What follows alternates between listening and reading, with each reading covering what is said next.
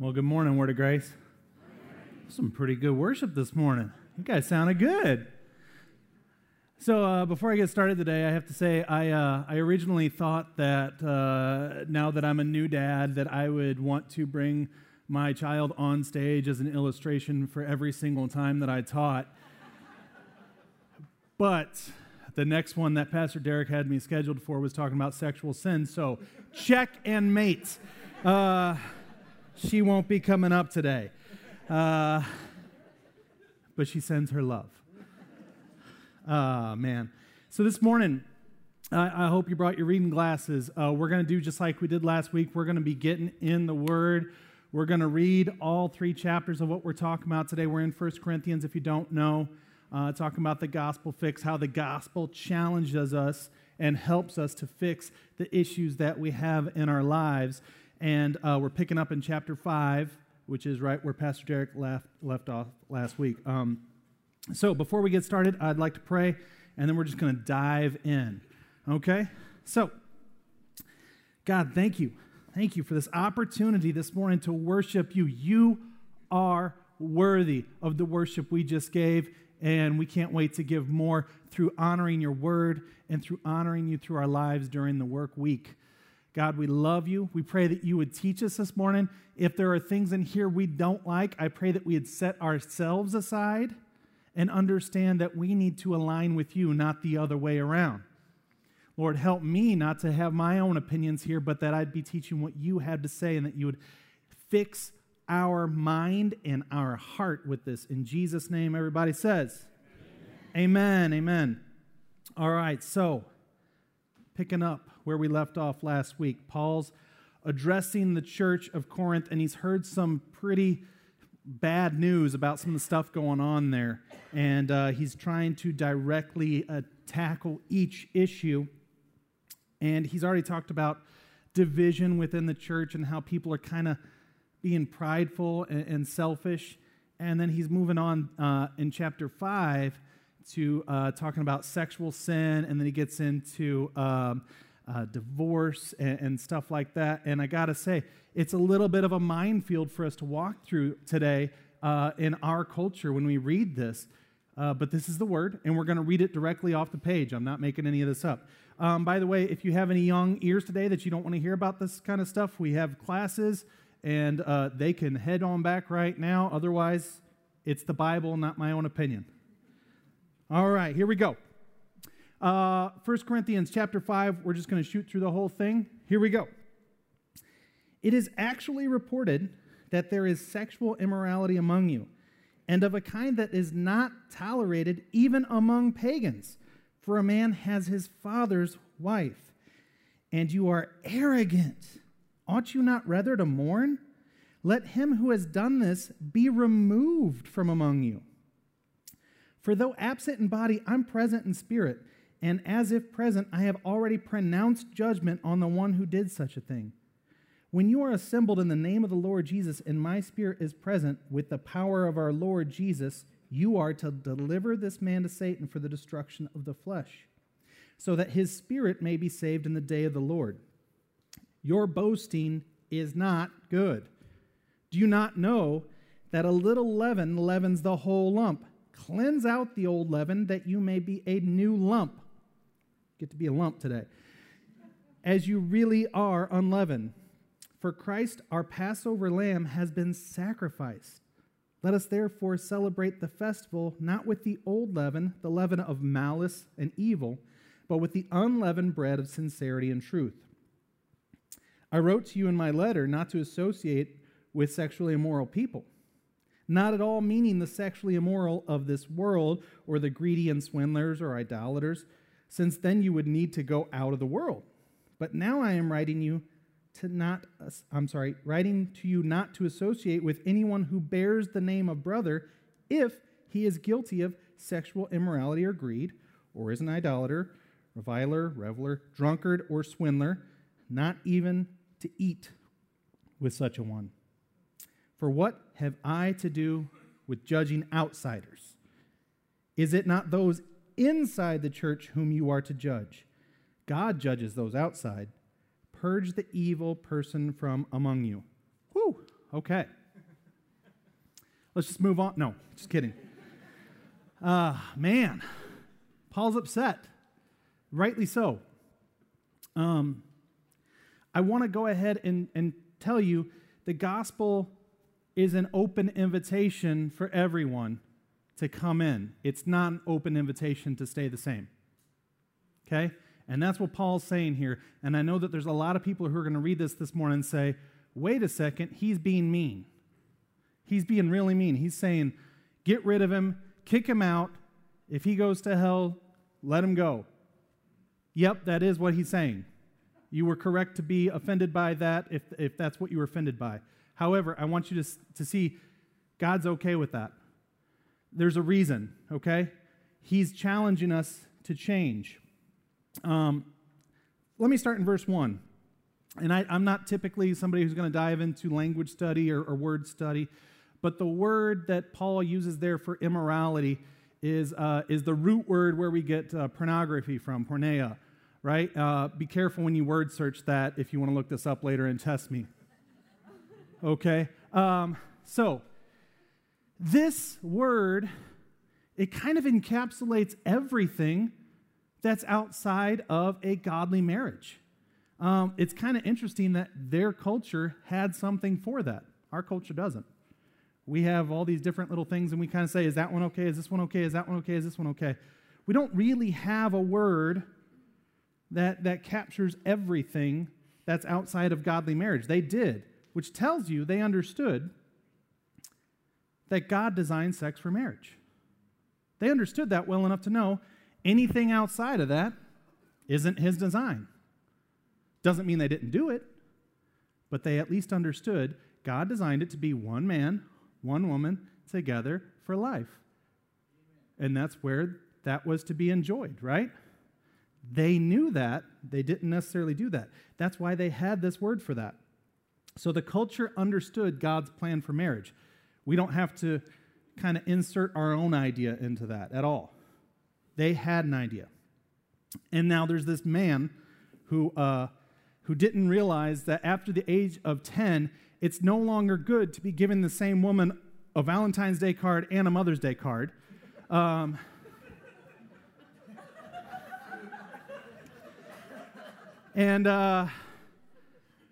Yeah. Paul's saying, I shouldn't even have to explain this one, guys. Even the Greeks, who are pretty with their sexuality, are saying, no. Right? I shouldn't have to tell you this one, and yet you guys are acting like, look at him. Boasting about it. Are you kidding me?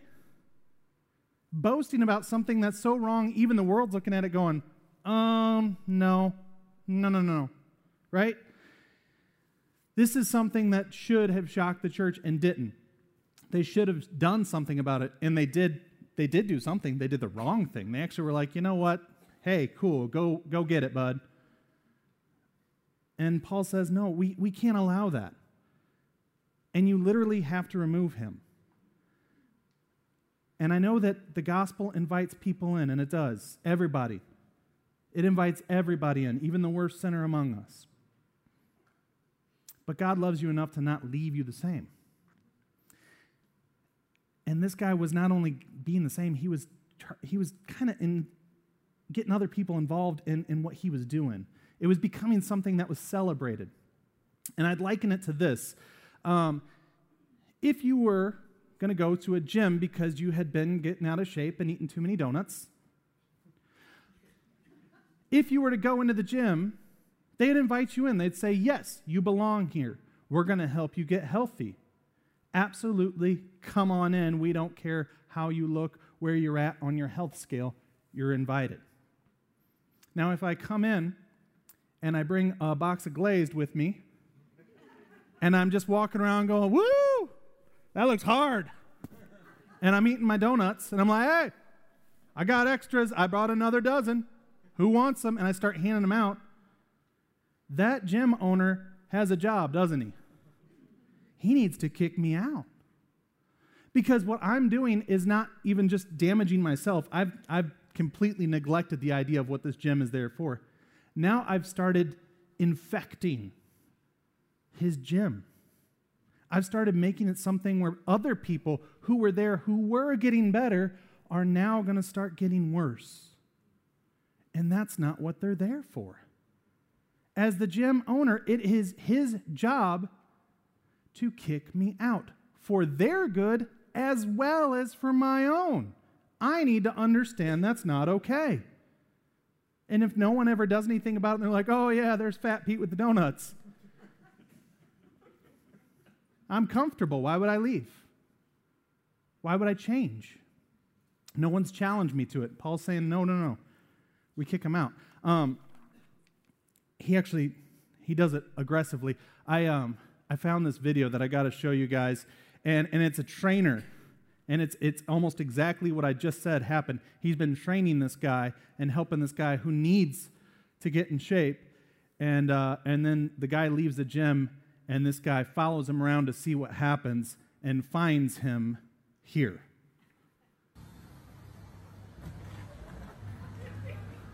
Yo, what you doing, man? What you doing, man? What I told you? What I told you? I can't eat that, man.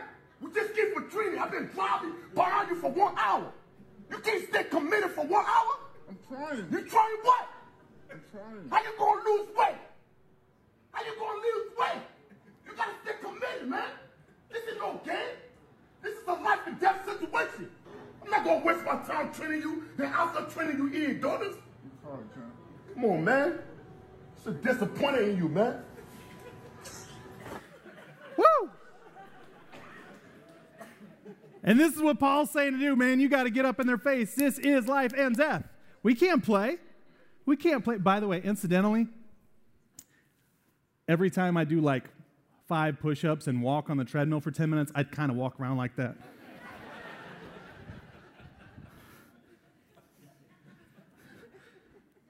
I look a lot like that guy, I think. No, Paul's saying, man, you have to be offensive with it. This is life and death. This is eternity. Stop caring so much about this person's momentary emotions and start worrying about their eternal consequences. Right? Stop looking at the way they feel. Start thinking about the way God feels. And I get this question a lot. I teach the youth here. I'm the family pastor, if you didn't know. I teach the youth. And once a year, I try to do a series where I let them ask whatever question they want, and we try and tackle those questions. We call it hard questions, and we just go through it, right? The questions I get by far the most often have to deal with common new problems of sexuality and those kinds of things within their schools, within their culture, and how to not offend people. Because they've been taught it's absolutely not okay to ever offend anybody. Wrong. Wrong. Now, we don't be offensive on purpose, church, so don't hear me encouraging you to go out and be a jerk to people today. We're not going to do that. We speak the truth in love. But if they're offended, for God's sake, awesome. Because God just challenged them to change so that he can spend eternity with them, loving them. Not letting them go to hell because we were too afraid to hurt their feelings. Do you understand what I'm saying this morning? And Paul said, stop it. Kick them out. Sometimes we need to do that. Kick people out of your life. Sometimes you need to speak the truth in love, but speak the truth. And it's hard. It's hard, okay? We're going to move on. Now we're going into chapter 6. We're going to go all the way to verse 11. Ready? Here we go. When one of you has a grievance against another, does he dare go to law before the unrighteous instead of the saints? Or do you not know that the saints will judge the world? And if the world is to be judged by you, are you incompetent to try trivial cases? Do you not know that we are to judge angels? How much more, then, matters pertaining to this life? So if you have such cases, why do you lay them before those who have no standing in the church? I say this to your shame. He's being offensive again. Can it be that there is no one among you wise enough to settle a dispute between the brothers? But brother goes to law against brother, and that they're before unbelievers. To have lawsuits at all with one another is already a defeat for you. He's saying you're already being too petty if you have to do that. Get over it. That's what he's saying. Why not rather be defrauded? He's saying literally, it's better to just let whatever happened to you happen than to cause all this problem within the church. Pretty wild, okay? Why not rather suffer wrong? Why not rather be defrauded? But you yourselves wrong and defraud even your own brothers. Or do you not know that the unrighteous will not inherit the kingdom of God? Do not be deceived. Neither the sexually immoral, nor idolaters, nor adulterers, nor men who practice homosexuality, nor thieves, nor the greedy, nor drunkards, nor revilers, nor swindlers will inherit the kingdom of God. And such were some of you. But you were washed, you were sanctified, you were justified in the name of the Lord Jesus Christ and by the Spirit of our God. He's saying, yeah, you were that way, but God washed you. It's time to change. And I want to note, Paul is kind of doing two things here. He's addressing the fact that there are people suing each other within the church. And he's saying, that's ridiculous. Grow up. Get over it. Stop doing the he touched me, daddy. Right? They're acting like children in the backseat of the car. Stop it. Grow up. Get over it. You're embarrassing us. But more importantly, he's talking about, hey, I understand that legally there are certain things we can do. But just because it's legal doesn't mean it's wise. You guys have seen some of our laws, yes? Yes, okay. Just because it's legal to drive 70 miles per hour down 43, when it's covered with a foot of snow, it's not wise. Yes, the speed limit says 70. Use your brain, right? We've all seen what happens to those who don't. And he's saying, hey, yes, legal, but more importantly, what's right? Stop doing all this. Let's go before the law of the world.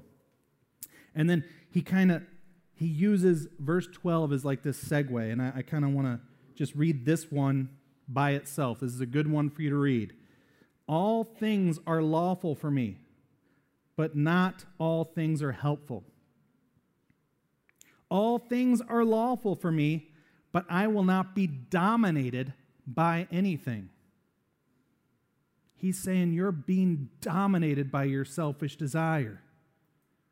Just because that falls within your right legally doesn't make it good. There are so many things that legally we're entitled to here in America. That doesn't make it good. I am entitled, when I go to Pizza Ranch, to eat as much as I want. I am entitled to eat till they close. Sometimes I'm tempted to. Not wise, folks. It's not wise. I'm giving myself over to a desire that actually has a healthy place. I need that hunger, don't I? I need that hunger. And he's about to go back into sexual sin, and I think that's why he's talking about this law. Because he's saying, hey, yes, there is a place where the law kind of has something to do with it, but what's right before Jesus? And just like my hunger has a healthy place, but if I let it take control of me, I'm going to be unhealthy quick, so it's the same for our sexual desire. There's a healthy place for it that makes me say, hey, I'd like to sleep in the same bed as my wife tonight. I've got a hunger for that. So I'm going to have to stop being a jerk.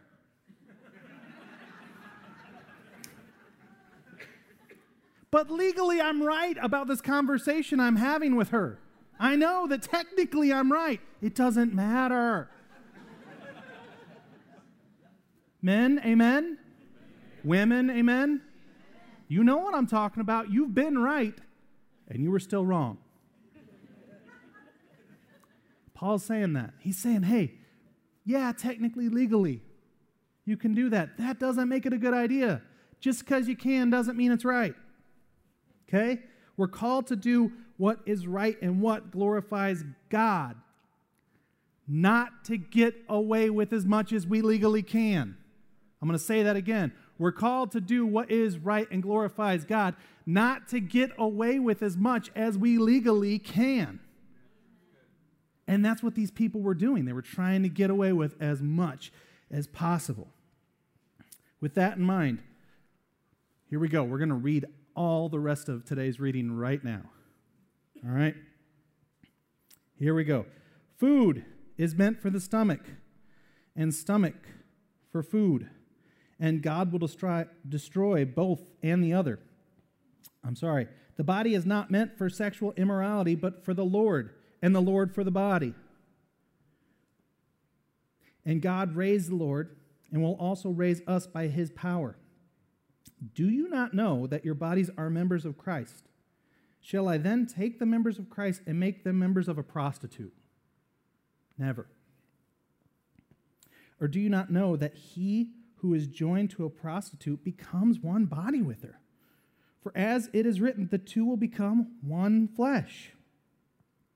But he who is joined to the Lord becomes one spirit with him. Flee from sexual immorality. Every other sin a person commits is outside the body, but the sexually immoral person sins against his own body. Or do you not know that your body is a temple of the Holy Spirit within you, whom you have from God? You are not your own. You were bought with a price, so glorify God in your body. I'm going to keep going, but I want you to at least pause there and see that. Your body was not meant for sexual immorality. It was meant to give God glory. And he's saying, glorify God in your body. That's a command. It's not a suggestion. He didn't say, hey, try to, if you can, when it's convenient, use your body for God. The rest of the time, it's your toy. It's your amusement park. Enjoy. He didn't even hint that you own it at all. And he's going to go farther and say even more of that here in the next bit. He's going to say, your body's not your own. It was purchased. And if you're married, he's going to say, you gave it away to somebody else too. So it's not yours. All right, here we go. Chapter 7. Now concerning the matters about which you wrote, it is good for a man not to have sexual relations with a woman. That's in quotes, note. But because of the temptation to sexual immorality, each man should have his own wife, and each woman her own husband. Notice there's no S's on the end of that. The husband should give to his wife her conjugal rights, and likewise the wife to her husband. For the wife does not have authority over her own body, but the husband does. Told you that was coming, right? Yeah, likewise, the husband does not have authority over his own body, but the wife does. Do not deprive one another, except perhaps by agreement for a limited time, that you may devote yourselves to prayer. But then come together again so that Satan may not tempt you because of your lack of self-control. Now, as a concession, not a command, I say this. I wish that all were as I myself am. But each has his own gift from God, one of one kind and one of another. To the unmarried and the widows, I say that it is good for them to remain single as I am. But if they cannot exercise self-control, those darn widows, they should marry. Apparently the widows around there were careful. They didn't have the term cougar back then, I guess. I don't know. Yeah. All right. But if they cannot exercise self-control, they should marry, for it is better to marry than to burn with passion. To the married I give this charge, not I, but the Lord. Note he's saying, this is not me speaking, this is God. The wife should not separate from her husband. But if she does, she should remain unmarried or else be reconciled to her husband. And the husband should not divorce his wife. Don't throw anything yet. Let me finish. To the rest I say, I, not the Lord, that if any brother has a wife who is an unbeliever and she consents to live with him, he should not divorce her. He's saying you married her. If any woman has a husband who is an unbeliever and he consents to live with her, she should not divorce him. For the unbelieving husband is made holy because of his wife, and the unbelieving wife is made holy because of her husband. Otherwise, your children would be unclean, but as it is, they are holy. But if the unbelieving partner separates, let it be so. In such cases, the brother or sister is not enslaved. God has called you to peace. For how do you know, wife, whether you will save your husband? He's saying, hey, missionary dating isn't the best idea, okay? If they don't love Jesus, that's probably not your best way to go. You don't know if it's going to work. Or how do you know, husband, whether you will save your wife? Only let each person lead the life that the Lord has assigned to him and to which God has called him. This is my rule in all the churches. Was anyone at the time of his call already circumcised? Let him not seek to remove the marks of circumcision. I don't know what all that entails, by the way. That's weird. Was anyone at the time of his call uncircumcised? Let him not seek circumcision, for neither circumcision counts for anything nor uncircumcision, but keeping the commandments of God. Each one should remain in the condition in which he was called. Were you a bondservant when called? Do not be concerned about it. But if you can gain your freedom, avail yourself of the opportunity. For he who was called in the Lord as a bondservant is a freed man of the Lord. Likewise, he who was free when called is a bondservant of Christ. In other words, you're free because God loves you, but you're also, you've claimed him, he's claiming you, right? So brothers, in whatever condition each was called, there let him remain with God. Now concerning the betrothed, I have no command from the Lord, but I give my judgment as one who by the Lord's mercy is trustworthy. In other words, he's saying, God didn't say this directly to me, but God's given me wisdom, so trust what I'm saying because I speak for him. Okay? I think that in view of the present distress, it is good for a person to remain as he is. In other words, something bad was happening. There was lots of major persecution and changes on the way, and Paul saw it coming. He said, hey, this is not a good time for you to change things up. It's already going to be challenging enough. Okay? Stay the same. And that's kind of something he keeps saying. Where was I? Are you bound to a wife? Do not seek to be free. Are you free from a wife? Do not seek a wife. But if you do marry, you have not sinned. And if a betrothed woman marries, she has not sinned. Yet those who marry will have worldly troubles. Don't say amen. Don't nudge your partner. And I would spare you that. This is what I mean, brothers, that the appointed time has grown very short.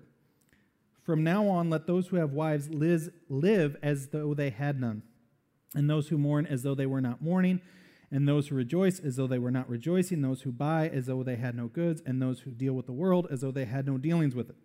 For the present form of the world is passing away. I want you to be free from anxieties. The unmarried man is anxious about the things of the Lord, how to please the Lord.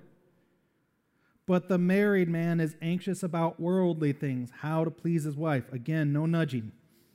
And his interests are divided, and the unmarried or betrothed woman is anxious about the things of the Lord, how to be holy in body and spirit. But the married woman is anxious about worldly things, how to please her husband. Fairly basic here. He's just saying, hey, if you're single, you got all your time and energy to give to God. If you're not, you owe that person some of your time and energy.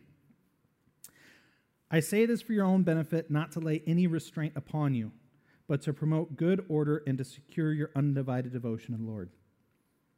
If anyone thinks that he is not behaving properly towards his betrothed, if his passions are strong, and it has to be, let him do as he wishes. Let them marry. It is no sin. But whoever is firmly established in his heart, being under no necessity, but having his desire under control, and has determined this in his heart to keep her as his betrothed, he will do well. So then he who marries his betrothed does well, and he who refrains from marriage will do even better. A wife is bound to her husband as long as he lives, but if her husband dies, she is free to be married to whom she wishes, only in the Lord. Yet in my judgment, she is happier if she remains as she is, and I think that I too have the Spirit of God. Whew! Thanks for getting through that with me. That's a lot. And what he's addressing here, folks, is issues that they had brought up. This isn't something he just decided to go on this long talk, this long monologue about all these different rules for marriage. These were questions they were bringing up. These were problems they were bringing up on a regular basis. And I want to remind you that in verse 13 of chapter 6, Paul had said, your body was created to glorify God. And these people had started to use their body to glorify their body. And they were using the law around that. So they knew some things about the legal law and the religious law, like, hey, I'm not supposed to have sex outside of marriage. That's wrong. I'll get in trouble for that. So what I'll do instead is I'll just trade in for a new wife every couple years. Because then, hey, I'm still getting the desires, my own selfish desires, my own perversion of what sex is, because it's not supposed to be something that's just for me. But I've got my own ideas about what I need, and so I'm just going to trade out every couple years, because as long as I'm married to her, it's okay, right? No. He's saying, no. That's wrong. You're doing it all wrong. Your body is to glorify God, which then means, of course, your sex drive is to glorify God. What? Your marriage is to glorify God, not yourself, not your own desires. And people don't like reading through this because it says stuff like, you shouldn't get divorced and all that kind of stuff. And I'm not here at all to make anybody feel bad about that today. Listen, if there's some things that the church has handled poorly, you'll notice that I kind of skimmed over one earlier. I'll talk about it a little bit more, but homosexuality, church has done poorly. Divorce, the church has done poorly in the past. Okay? I'm sorry for that. Let me apologize on behalf of the church. Pornography addictions, swept under the rug. These are things that, for some reason, have been sensationalized into awful, awful, awful things, while the rest of our sin is almost celebrated, like Paul was talking about that guy. Let me apologize on behalf of the church, okay? Those aren't sensational sins that make you some horrible, horrible human being while the rest of us are okay. Not true. However, they're not God's plan.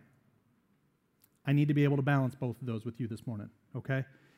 Those of you who have been divorced will tell you probably it's not God's plan. It's painful. Causes a lot of hurt. Causes a lot of heartbreak. It's not fun. It's not good. No one have I ever heard say, man, I wish I could get divorced again. That was so much fun.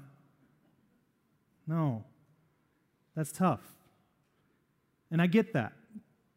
And what Paul was saying here was, hey, some of you are just doing it just because you're tired of your partner and you're ready to move on because of your own desires. That's not okay. We don't get out of marriage easily. It is not something to be gotten into lightly. It's not something to get out of lightly. So be careful. When you're taking on that person, it's your job to love and serve them, not to get out of them what you can and then leave them behind. That's not at all God's plan. Because God, you'll note in the Bible how often God uses marriage as a way to talk about his own relationship with the church. Right? He talks about us as his bride. And I want you to think about what he got out of that deal. Some of you are laughing, so you get it. He didn't get a great deal, folks. You have nothing to offer him. I'm sorry if that hurts your feelings this morning, but it's true. You have nothing to offer him. He had it all already.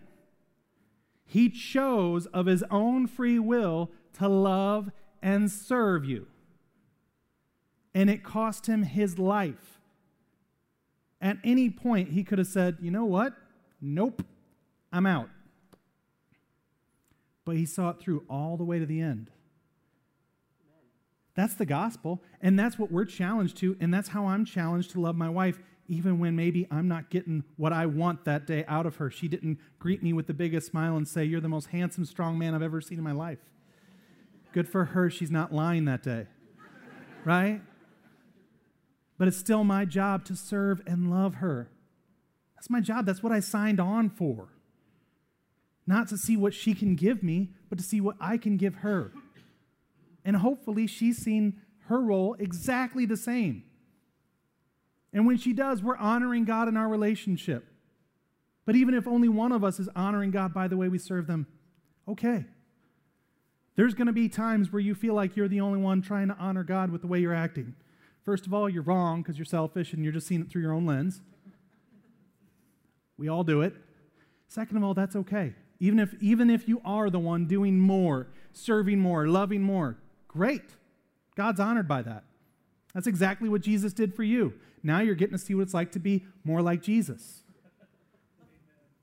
That's the whole point, right? The gospel fixes marriage by showing us, hey, it's not about you. It's not about your desire. We serve lovingly, selflessly. And when we're just getting into and out of relationships, that doesn't honor God. I want to also note, okay, before we move on from that, about the homosexuality. That one comes up all the time. And the reason that I didn't spend a whole lot of time on it earlier, I don't need to. It's not its own special thing that I need to spend a whole bunch of time and shake my finger at people. It's the same as the other things in there. It's the same as the other things in there. Okay? God has called sex to be in marriage. Marriage is to be between one man and woman. That's his design. He doesn't want you to go outside of it, but that doesn't mean that if you have temptations to, that you're worse than the rest of us. Everybody has temptations that are outside of God's design for marriage. Every person does. And if they don't, Paul says you probably are a person that shouldn't have got married in the first place. You clearly don't have the drive that most of us do. Great! Use that to God's glory. Right? That's what he's saying. If you're not somebody that needs that, who is prone to want companionship, right? That's okay. Serve God with your whole life. But if you are going to do that, serve God in that way. And if you've got some sort of burden to carry, I'm sorry. I really am. That's tough. But we do all have our burdens to carry, and we need to glorify God in that. I say this often to the young people. When I was a 16-year-old boy, I had no desire to be with one woman the rest of my life. My heart did, but I can tell you my body didn't. Right? It had a desire to be with every woman walking. Thank you, Lord, that we age. Right? That was the temptation inside of me. It had nothing to do with honoring God. But the Bible doesn't say, hey, as long as your sex drive falls within the bounds of what God calls good marriage, go for it. If it doesn't, just do your thing. That's not in there, right? That was my burden to carry as a 16-year-old man. Boy, if I'm being honest. That was my burden to carry. And some of us have a burden to carry. I'm sorry, but God will help you with that. He helped me with it. And he broke me free of some things like a pornography addiction as a young man, because I didn't honor God in the way that I was using that desire. And it only hurt me. It caused all kinds of guilt and brokenness within me. Thank the Lord that he broke me of that before I got married so that I could come into our marriage ready to serve and love. I came into it that way. I don't know how I did today so far, but it's a daily battle, right? And that's what he's pointing out. Marriage is tough. It's very tough. But it's about living as Jesus lived. So, as we're closing today, I just want to pray. I want to note the gospel fixes sexual sin. How? It charges us to grow in our purity and to cast out sin. The gospel isn't comfortable with sin, right? It's not comfortable with sin. It casts it out. It's gone. Leave. Not to be comfortable or proud of our errors. It charges us to do what honors God, not what we can technically get away with. If you're feeling like you need to tell somebody, hey, here's how this is right, and here's how I can explain how it's okay, it's not okay. You shouldn't have to. If it's right, they know it's right. You know it's right. God knows it's right. Okay? And it charges us to be selfless in our relationships, not seeking to fulfill our own desires. Your desires have nothing to do with God's design for marriage and sex. He has his own plan for it. Your desires do not dictate to him how it goes. His plan dictates to us how we can use our desires, yeah? Okay, so that's my challenge for you guys this morning. Lord, thank you. Thank you that you love us enough to invite us in as we are, and so many of us have all these messed up, twisted ideas about marriage and sex and the way we should treat each other and our own desires, and our culture just feeds it, Lord. I pray that this morning, the word that we're so grateful you put in the Bible, because it's not easy to read, and it was probably hard to write, and it is offensive. It offends me. It challenges me even today to think about how selfish I can be within my own marriage. Lord, I pray that that would be hidden in our heart, and that we'd be okay with the fact that sometimes we're offended because we have wrong ideas, and you're trying to root those out of us. And you're not inviting us to keep those there, but you're challenging us to move past that. And Lord, there's people here today dealing with hurts that come from this.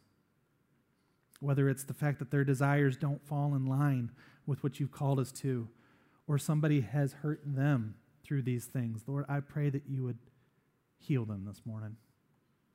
Lord, that you would touch their heart and just ensure them you love them. Most importantly, you love them. They're invited to be part of the kingdom. You're going to try and keep working them, growing them through these things, Lord. We know that. I just pray, though, more than anything, they would understand that you do that because you love them richly and you want to spend eternity with them, not just make them feel good in this moment, but, Lord, to spend eternity with them. I pray that we'd be challenged by that this morning, Lord, that we would honor you in our relationships with each other. And if we don't have relationships that are a marriage, God, I pray that you would help us to understand what your will is in that, whether it's to stay single and honor you, or if it's to seek a godly marriage. Pray that you'd help us with that. We thank you for your word this morning. In Jesus' name, amen. God bless you. Have a wonderful week.